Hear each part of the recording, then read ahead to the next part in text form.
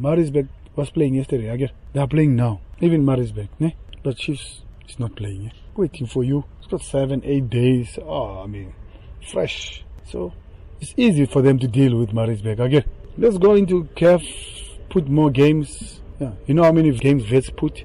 They put 6 in the group stage of this, and for them to qualify, they put 12 more games. 12 more games than your competitor who's at top. Ne? 12 more games. And then we put 12. Telkom Cup, where did it take us? MTN 8, 2 semi-finals. Competitors did not even do top 8.